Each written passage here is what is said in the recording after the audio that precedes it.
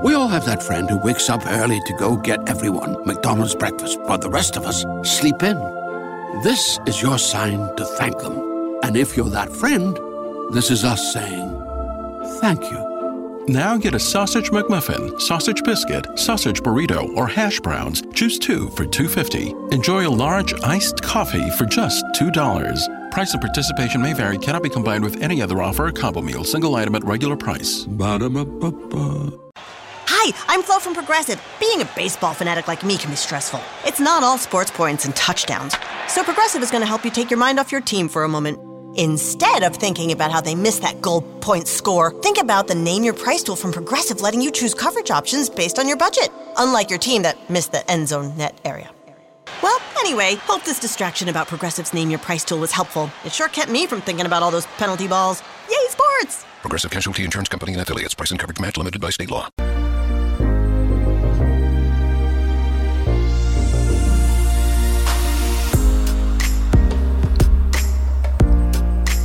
And welcome back, everyone. This is the X Zone. I am Rob McConnell, coming to you from our broadcast center and studios in Niagara, Ontario, Canada.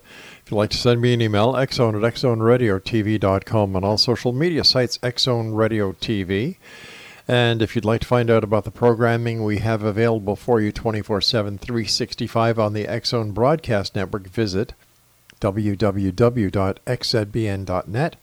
And for the Xzone TV channel on Simul TV, www.simultv.com, and in the search engine on that main page, just type in X-Zone. My guest this hour is Dr. Paul H. Smith, Major, U.S. Army, retired. And let me see here. Paul H. Smith is a retired Army intelligence officer, Desert Storm veteran, and 7-year alumnus of the Department of Defense's Stargate Remote Viewing Psychic Spy Program. President and Chief Instructor for Remote Viewing International Services, Inc. He is also a founding director and 2-time past president of the nonprofit International Remote Viewing Association. His book, Reading the Enemy's Mind, that came out in 2005, was a Reader's Digest book bonus feature and Editor's Choice selection. Joining me now is Paul H. Smith. And Paul, welcome back to the X-Zone. Thank you. It's been a long time. It has been. What have you been up to since you and I last talked? Well, I've been, of course, doing a lot of remote viewing training. I've written another book. I've got a bunch of blogs I sort of manage. I've been running conferences and traveling and talking about remote viewing and consciousness pretty much all over the world. How would you describe remote viewing to a person who's never heard that phrase before? Well, the shortest way to say it is it's a form of controlled or disciplined clairvoyance. But probably better to explain it in a little more extended term, which is remote viewing is a skill or ability that is based in our consciousness that allows us to extend our perceptions and our consciousness to distant locations, into shielded areas, or even backwards and forwards in time to some extent. How does remote viewing differ from other so-called psychic phenomenon? Well, partly it grew up in a laboratory. So it actually is a science-based project or program, if you will. And it was, of course, sponsored by the military for 23 years altogether. It's a very disciplined skill. It's very informed by scientific discoveries over the 70s and the 80s and into the 90s. And it requires probably a bit more rigor than your typical psychic sort of behavior. Now, that doesn't mean that it's not related to other things like, scrying or dowsing, right, or just garden variety being psychic, because it is. My opinion is, and I think there's some evidence to support it, is that we have this underlying, for lack of a better word, underlying psychic faculty that everybody is born with. And then there are different modes of expressing it. And remote viewing is just one that was actually developed and structured from the ground up as a way of scientifically approaching that particular ability. Can anyone learn how to be a remote viewer? So that's also an interesting question. Of course, you hear a lot of people say, well, you got to be gifted to be psychic. If you don't have the gift, you're psychic as a rock. Yeah, if you go to the Harry Potter books, you'd be a muggle, right? And there's that very strong belief. My own personal opinion is a lot of people who say that are a bit jealous of their abilities, and they don't want anybody else trying to also compete with them. And so they try and make people think that if you don't have the gift, you're not going to be psychic.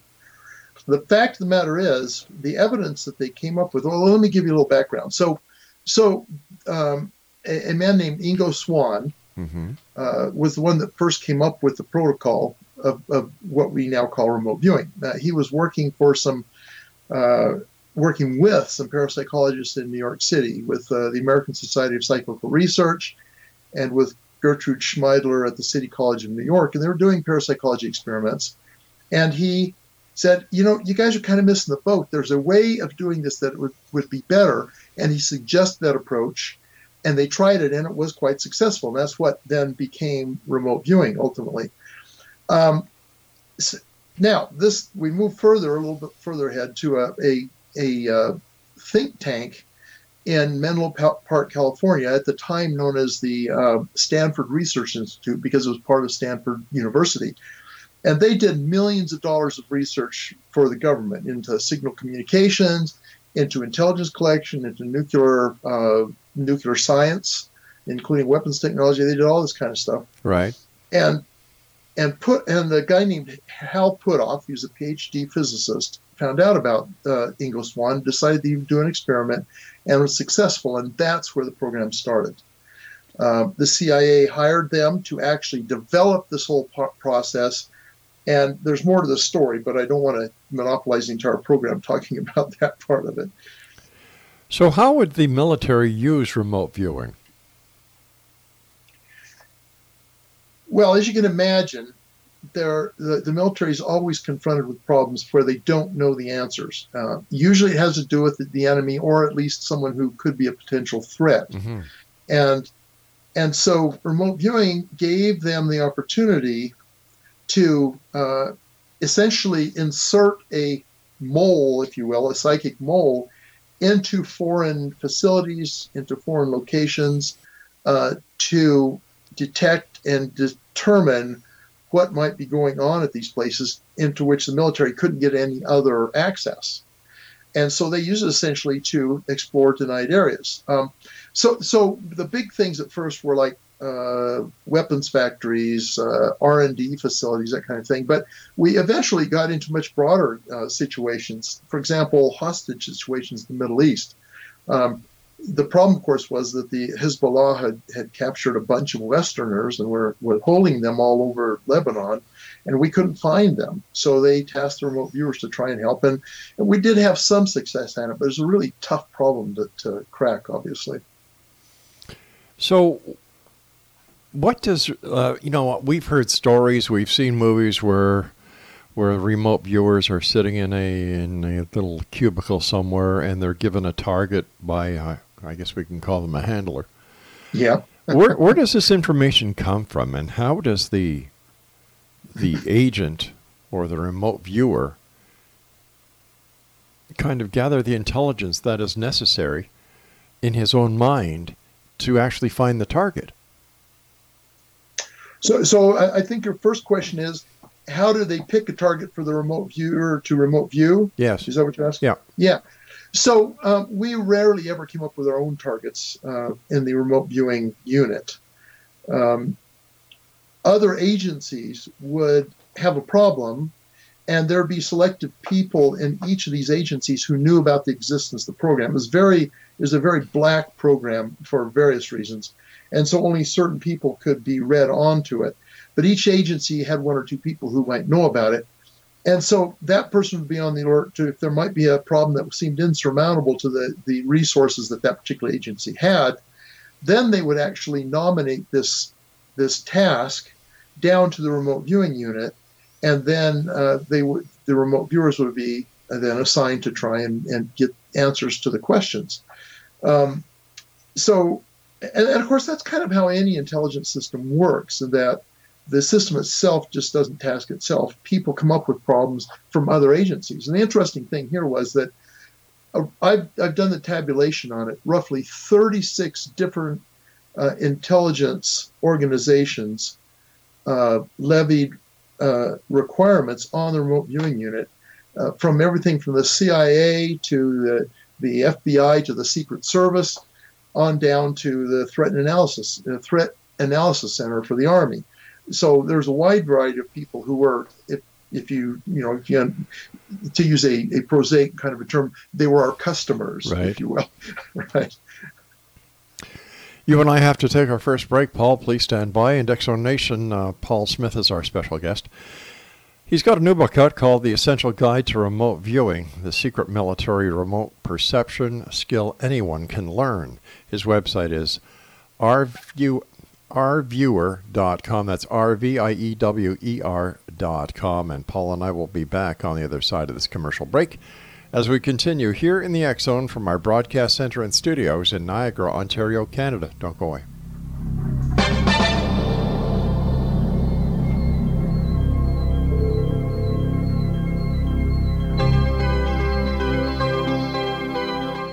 Hi, I'm Flo from Progressive. Being a baseball fanatic like me can be stressful. It's not all sports points and touchdowns.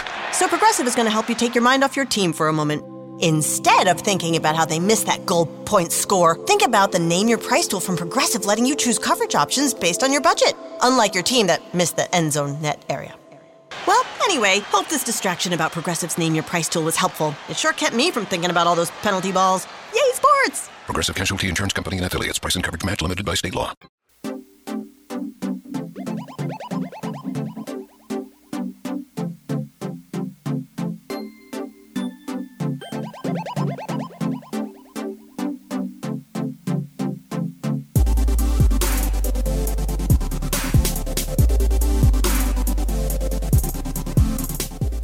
Exo Nation, Paul Smith is our special guest. His website is rviewer.com. He has got a new book out entitled The Essential Guide to Remote Viewing, the secret military remote perception skill that anyone can learn. Paul, so you get one of these agencies to give you, I would imagine a scenario. The information is then given to the remote viewer. But what information does the remote viewer actually get in order to help him do the remote viewing? Yeah, and that is a mind-blowing kind of a thing, I find. So the viewer, you can't tell them what the target is, because if they know what the target is, then, well, in the old days, the skeptics would say, well, they're just cheating if they know what the target is. They can just tell you what they already know about it, right? In fact, it makes it harder to do if the viewer knows what the target is, because what happens is everything that they know or they can guess about that target is right there in their head, and it's making this, it's essentially noise. And what the tasker may want to know is stuff that isn't known about the target, but the viewer's got all this clutter in there about what he or she already thinks about the target. So the viewer has to be blind to the target. And so what happens is the tasker gives the viewer a number that has been assigned to represent the actual assignment. So, for example, if the target is like, remote view a meeting that's taking place at the Kremlin, let's say, okay, remote view this meeting, that's the assignment. But what the viewer gets is just a number. So let's say, arbitrarily 8675309, okay. Right. So they give the viewer that number, 8675309, and that has been linked up to that assignment. So the tasker may have written down 8675309 equals describe the meeting taking place now in the Kremlin, right? And so then the viewer just gets the number, but doesn't get the assignment. They don't tell the viewer what the number's hooked to. What happens, this is my speculation because we actually don't have a bottom line on this, what I think happens is the viewer's subconscious takes that number and says, what the heck is this? And then goes out exploring the universe to find out what that number is linked to. discovers that it's linked to this meeting at the Kremlin, and then the subconscious guides the viewer's consciousness to that meeting, and then the viewer reports the perceptions and impressions that come out of there. How do we know the information that the viewer is actually getting is the correct information? Yeah, that's always the challenge. There's a couple ways to help us be more sure that the information is correct. The first thing is, excuse me. The first thing is we work the viewers on many, many, many targets that we actually know the answer to. And we call these practice or utility assessment targets. The viewer, and so we're able to calibrate. Okay, the viewer had this target and they provided this information that was correct and this information that wasn't correct. And no remote viewing is perfect. There's almost always noise in it. With very rare exceptions, always some noise. But anyway, so the viewer, in this target they did this well, on this target they did this well, on this target they did this well, and you give them targets similar to the one they may do in the future. And then when that kind of target comes along, you give them that target. You can assess how well they've done on past targets that are similar and say, the viewer is usually this accurate on this kind of target, so we think that this information is probably correct. So that's one way, and that's the remote viewing approach. But then there's the standard methodology that they use in the intelligence world in general, which is, of course, what we call all-source intelligence, where you get a piece of information, but it doesn't exist in a vacuum. So they've already, the other intelligence sources have collected other information about the target, and you're working this viewer on that unknown. But the viewer is also going to present information that is already known about that target. And so you can tell by how accurate they are on that, roughly how accurate they're going to be on the unknown information as well. So we come pretty close, generally speaking. The only time when you don't know is when you run a viewer on something that there's nothing known about that target, which people tend to want to do today, for example, using remote viewing to explore UFOs or extraterrestrials or something like that. Those are kind of blue sky kind of remote viewings when they do that. So have the drones, surveillance drones and intelligence drones replaced remote viewers? Well, I would say no. The government, however, does not use remote viewers anymore. We can get into that topic in a minute. And the reason I say no, they haven't, even though we get really good surveillance from the aircraft and the unmanned platforms and from satellites and that kind of thing, we get quite good coverage from those things. They still can't see inside of a closed facility. They still can't tell what happened in the past. They can't image what happened in the past. They can't image into the future. They can't do. They can't. There are places where they can't get, for example. So there's lots of intelligence questions that could still be answered by remote viewing that even our modern surveillance technology can't manage. So why did the government drop the RV program? Well, one thing, of course, the Cold War ended, and they were looking for the peace dividend, right? But another problem was actually institutional. So at a certain point, the agency that owned the remote viewing program at the time, the Defense Intelligence Agency, they were anxious to get rid of it because the director of the agency really didn't believe in remote viewing. He did not like it. He felt like it was kind of a wild card kind of a thing. And he tried to get rid of it back when he was given control of it back while he was with the Army. He was this time lieutenant general. He was a major general at the time when he tried to eliminate it from the Army. So he came in and got control of DIA, wanted to get rid of it. Congress gave the program to the Central Intelligence Agency, and the Central Intelligence Agency didn't want it either because their director was also biased against remote viewing. So when they tried to introduce it into the CIA came up with a report that alleged to show that remote viewing didn't work. And I'll tell you in a minute why that was a lie. So they came up with this report that justified them getting rid of it, and they promptly did. They shut the program down. And ever since then, no decision maker has been willing to allow something woo-woo like that back into the government. Now, it doesn't mean that they haven't occasionally used it, because particularly during the global war on terror and all that, they would sometimes ask remote viewers to help with projects and stuff, but these would be remote viewers who were working in the private sector.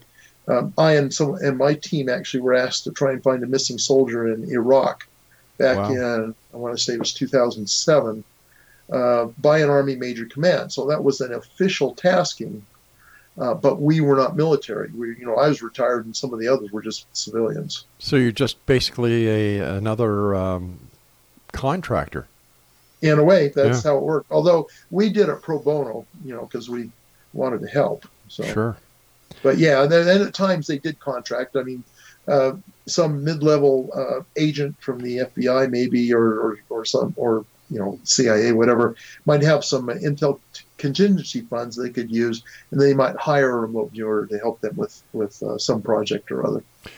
Are men better remote viewers than women, or are women better remote viewers than men? Interestingly, there's this belief that somehow women are more psychic or more sensitive than men. Intuitive, and at least in the remote viewing world, that doesn't turn out to be true. It doesn't seem that gender makes a difference. There are crackerjack remote viewers who are female, and there were absolutely blow the doors off of it remote viewers who are male. It seems more to be tied to personality than to gender.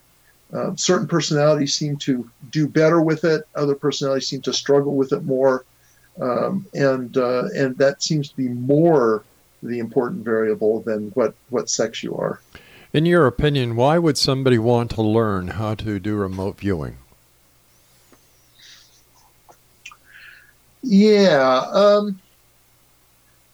that's also interesting. Some people, they really want to be useful and helpful, and this seems like an avenue where they can do that. So they'll maybe they want to find missing kids, maybe they want to help solve crimes. Other people may want to, maybe they want to use it for investing. You want to try and make money with it, and there are ways to do that, and so they'll learn it for that purpose. I find actually that the vast majority of people who do it, they usually have some maybe practical use in mind, but their real motivation is it's a self-actualization tool. It's a way of, is essentially a way of showing that they are more than their physical bodies, that there is more to their nature than just what mainstream science says it is, that they are more than meat machines, if you will, right? Because it's really true that if you can focus your consciousness on a distant point in the world and bring back information and experiences that you had no way of getting from your normal five senses, that's very empowering. And it does tell you that your mind can actually transcend the physical space in which it occupies. It can go far outside of the boundaries of your skull to go out and experience the world in ways that science cannot explain. That's very empowering. All right, Paul, I hate to do this, but I've got to take my news break at the bottom of the hour. Absolutely. All right, Exonation, my guest is Paul Smith. And here he's got a brand new book out. And if the book is anything like our conversation and his other books, it will be a top seller. And check it out. The Essential Guide to Remote Viewing, the secret military remote perception skill anyone can learn. His website, rviewer.com. We'll be back on the other side of the news. Don't go away.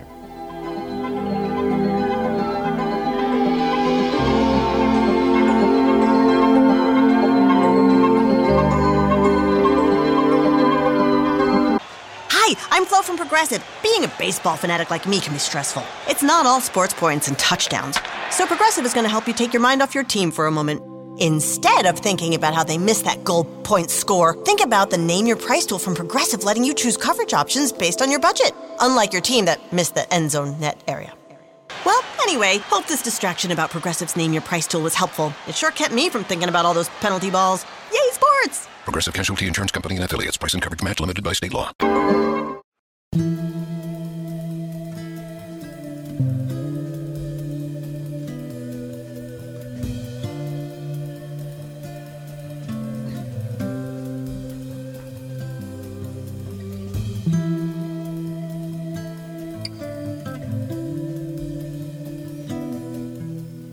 Exonation, there is a direct link to the Essential Guide to Remote Viewing. It's at www.guidetoremoteviewing.com. Paul's main website is ourviewer.com.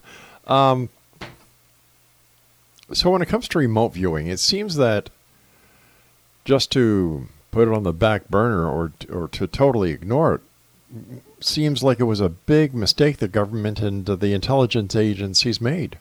Why did they do it? I mean, besides the fact that two directors really didn't want it, they thought it was woo-woo and all the other negative connotations that they could come up with. But if it worked, why get rid of it?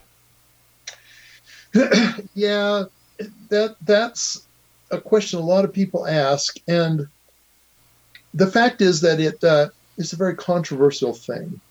It raised a lot of hackles.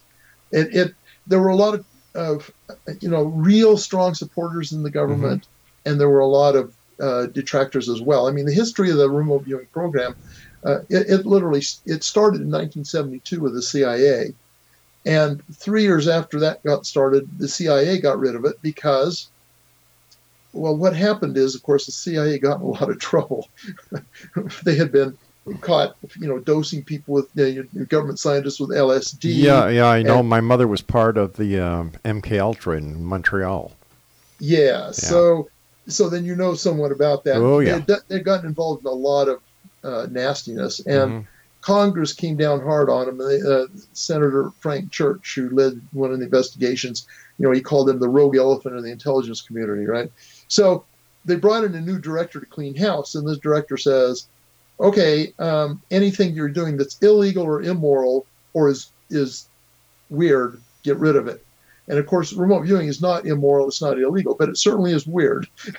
And so the CIA jettisoned it. Unfortunately, the Air Force picked it up for a while. But then the chief of staff of the Air Force got mad because remote viewers actually torpedoed his favorite project. He was a proponent of what the MX missile, which ultimately became the Peacekeeper missile, right? He was a proponent of that. And the big thing they wanted to do is this multi-shelter shell game basing plan. And it turned out remote viewers were able to locate where every missile was.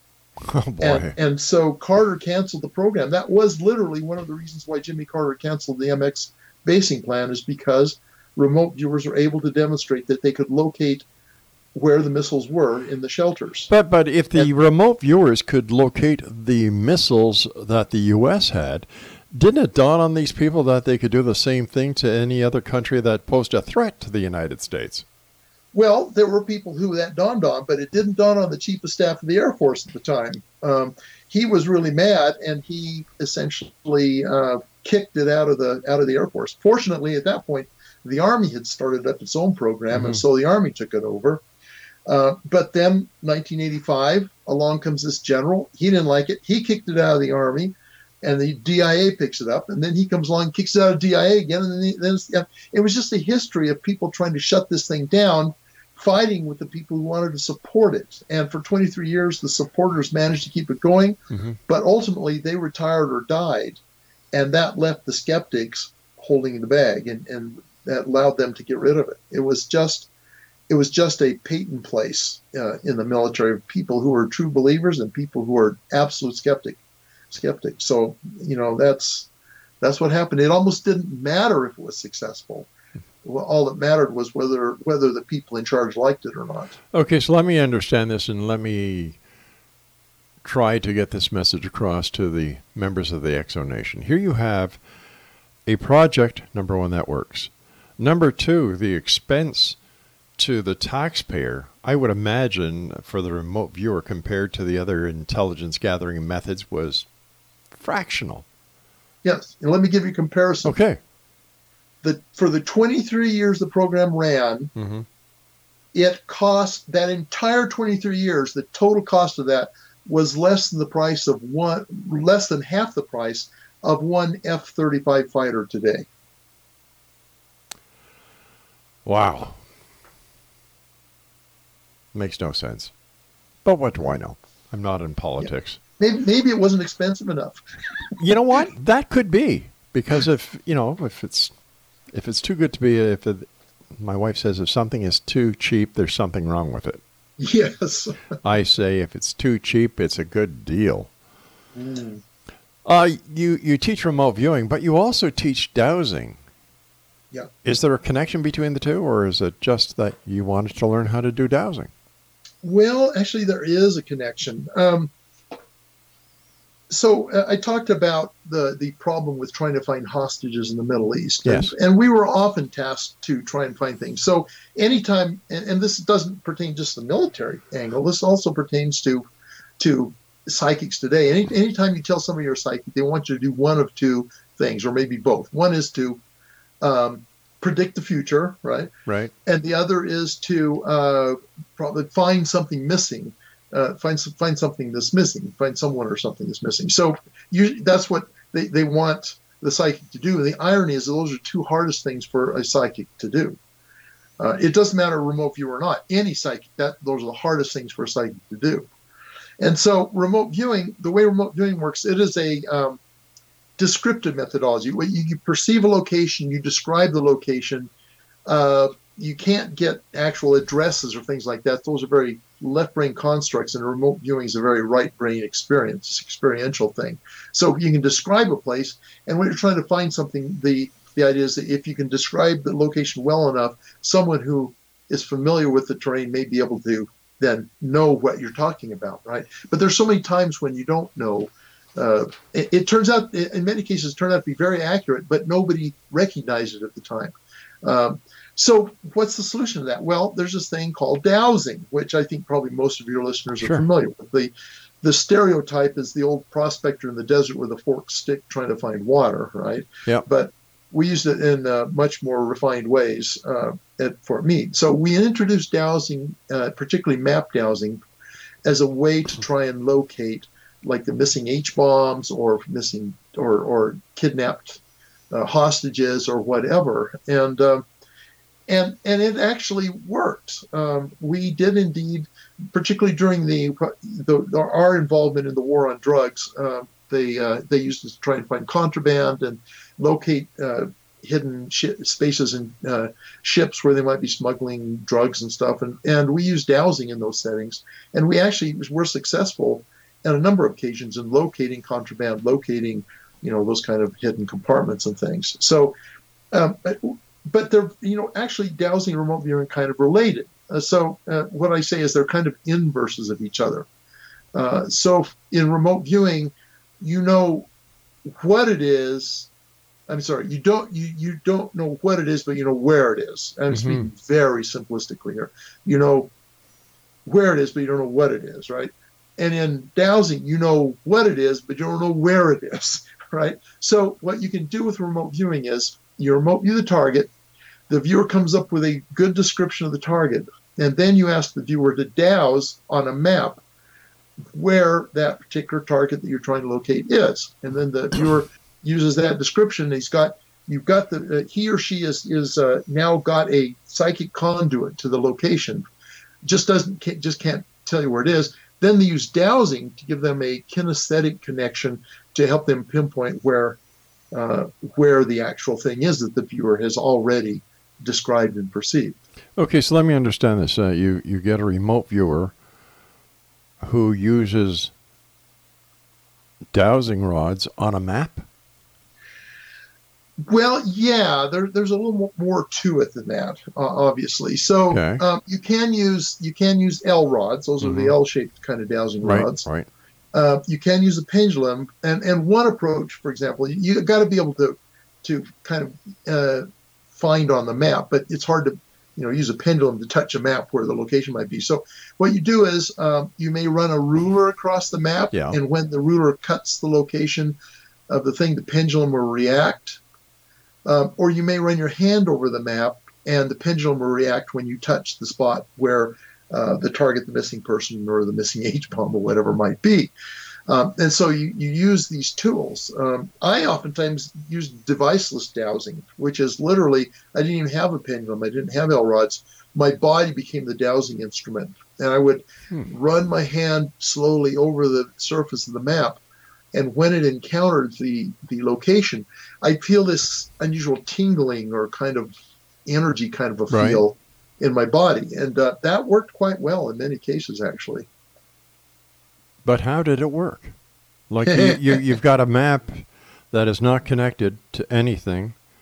It's a map probably made of paper. Yes. And you use your fingers to go over the map. Yeah. And you get a tingling feeling when you hit the target. Yeah. I've got to think this one over, so I've got to take my final break here. Please stand by, Paul. Exonation, our guest this hour is Paul H. Smith, and he was with the United States as a major. And, Paul, thank you very much for your service, by the way, my friend. Oh, you're quite welcome. And we'll both be back on the other side of this break. But before we go, Paul has a new book out. It's entitled The Essential Guide to Remote Viewing. And the website to find out more about the book or to order it is guide-to-remoteviewing.com. And Paul's website is ourviewer.com. And we'll both be back on the other side of this break as we wrap up this hour here in the X Zone from our broadcast center and studios in Niagara, Ontario, Canada. I'm Rob McConnell. Don't go away.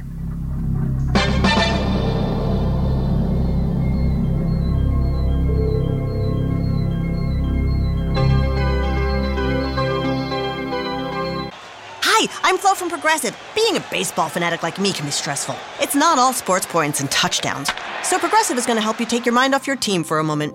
Instead of thinking about how they missed that goal point score, think about the Name Your Price tool from Progressive, letting you choose coverage options based on your budget, unlike your team that missed the end zone net area. Well, anyway, hope this distraction about Progressive's Name Your Price tool was helpful. It sure kept me from thinking about all those penalty balls. Yay, sports! Progressive Casualty Insurance Company and Affiliates. Price and coverage match limited by state law.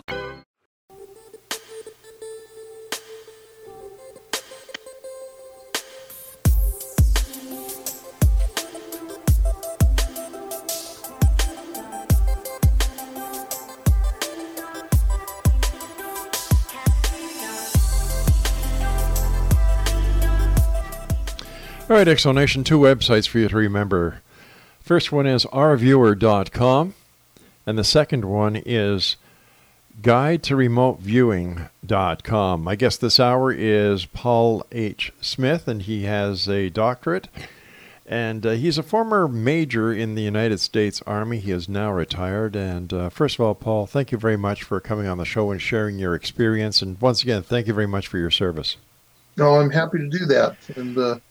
And thanks to the service of all the Canadian soldiers that may be listening in. Yeah, you know what? I had somebody on the show the other night, and he says, well, there should be full disclosure, no secrets out there. The government should just open their books. And I said, wait a minute, whoa, what do you mean? Well, you know, what do we have to hide? Well, I said, well, just listen to that question you asked. So we open our books and let those people who are not friendly towards the United States or Canada or any other nation that enjoys freedom, and let them know all our military secrets. He said, well, what's wrong with that? I said, and I suppose we should hold hands, sing Kumbaya as we all watch the world go to hell in a handbasket. And it doesn't dawn on some people that the work and the safety of the men and women who volunteer to put their lives on the line for us is entrusted by certain aspects of the government and intelligence agencies. Mm-hmm. And it boggles my mind when these people come out and, full disclosure, you know, like let's charge Area 51 and see what's really there. You bunch of morons. You know. Well, my response to that is, okay, so you want just anybody to know how to build a thermonuclear weapon? Yeah. Yeah, it's just ridiculous. When I hear people talking like that, it just boils me to a point that I just can't keep the tongue behind the teeth and the upper and lower jaw closed. Mind you, my wife will tell you that's impossible and in the best of times. Yeah. Well, let's not get into the wife bit tonight. Nope, I don't think we will. Something that I saw that I couldn't. Where was it here? Something about charging for services. Mm-hmm. What was that about? I can't find it right now. It's in one of the points here. Oh, here it is. People say universe doesn't allow one to make money using ESP. Why are they wrong? Well, that's an interesting kind of a meme that percolates through the psychic world, that somehow being psychic is this special thing that that you shouldn't be able to make money using. Now, oftentimes it means that you can't win the lottery by being psychic, or you can't make money in the stock market by being psychic. Apparently, you're allowed to make money by foretelling somebody's future or whatever, but you can't make money in the stock market. Why not?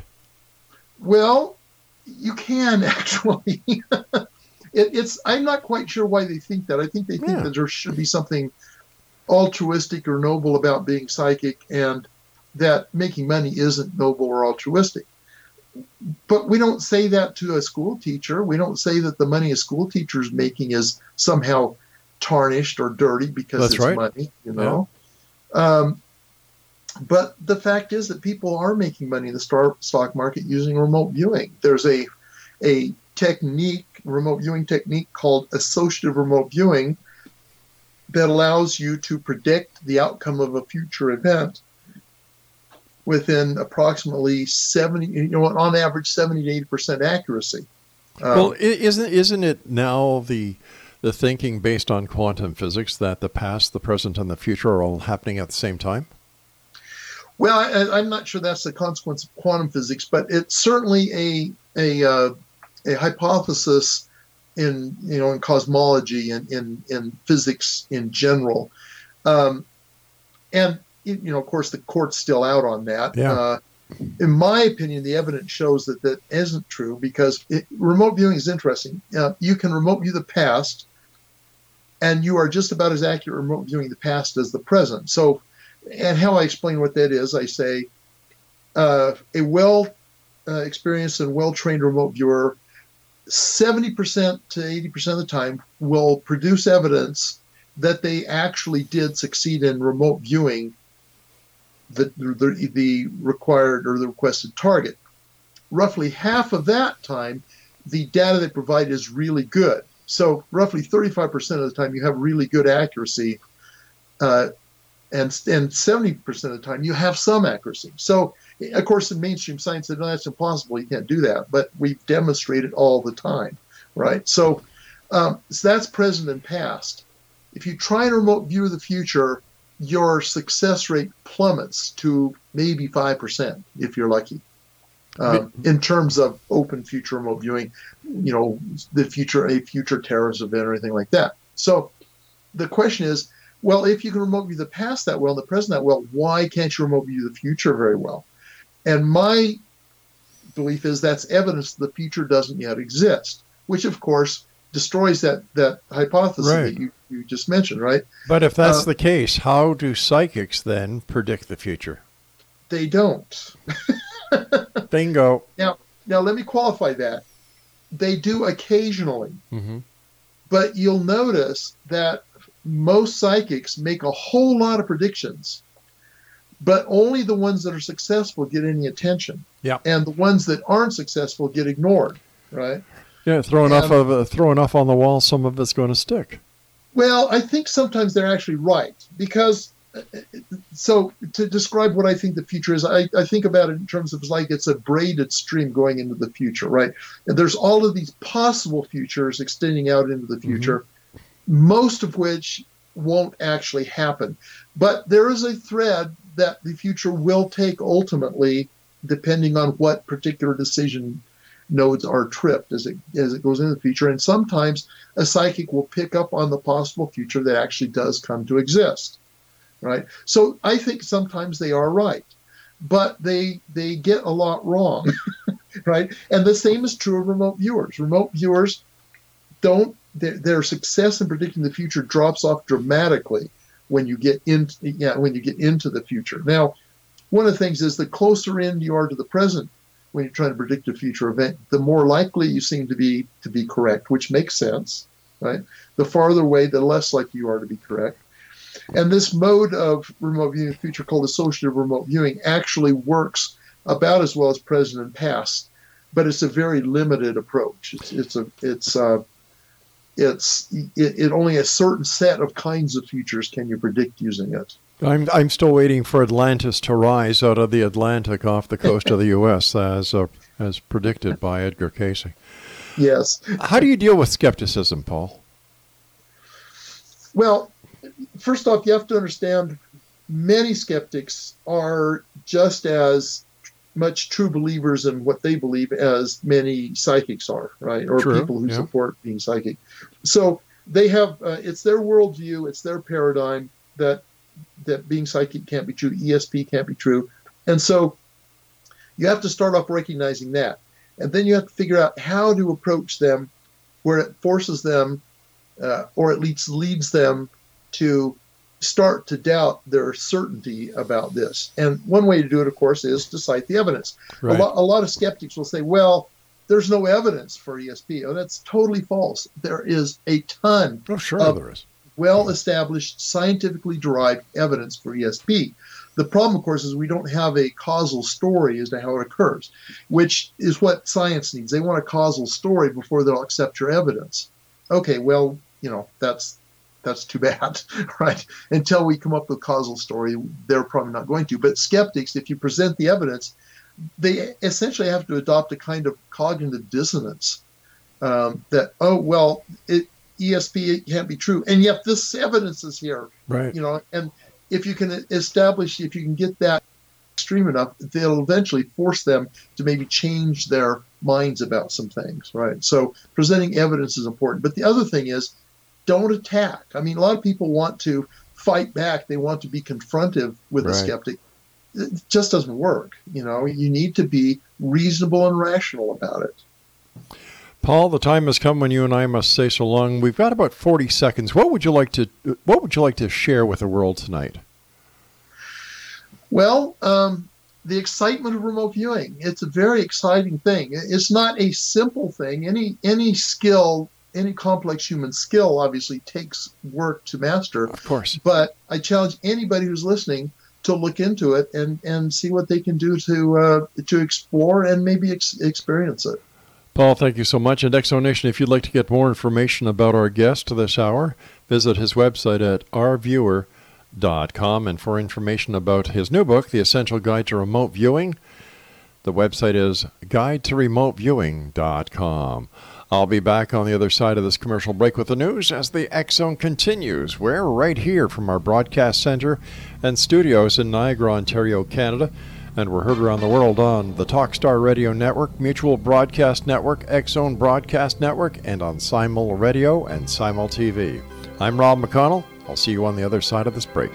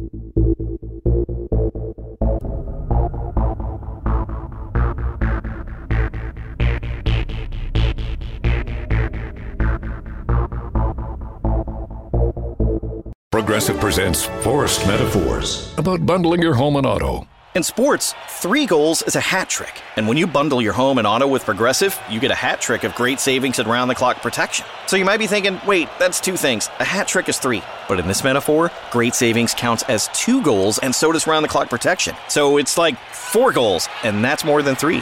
It's basic math. Forced Metaphors, presented by Progressive. Bundle and protect today. Progressive Casualty Insurance Company and affiliates. Discount not available in all states or situations. Hi, I'm Flo from Progressive. Being a baseball fanatic like me can be stressful. It's not all sports points and touchdowns. So Progressive is going to help you take your mind off your team for a moment. Instead of thinking about how they missed that goal point score, think about the Name Your Price tool from Progressive, letting you choose coverage options based on your budget, unlike your team that missed the end zone net area.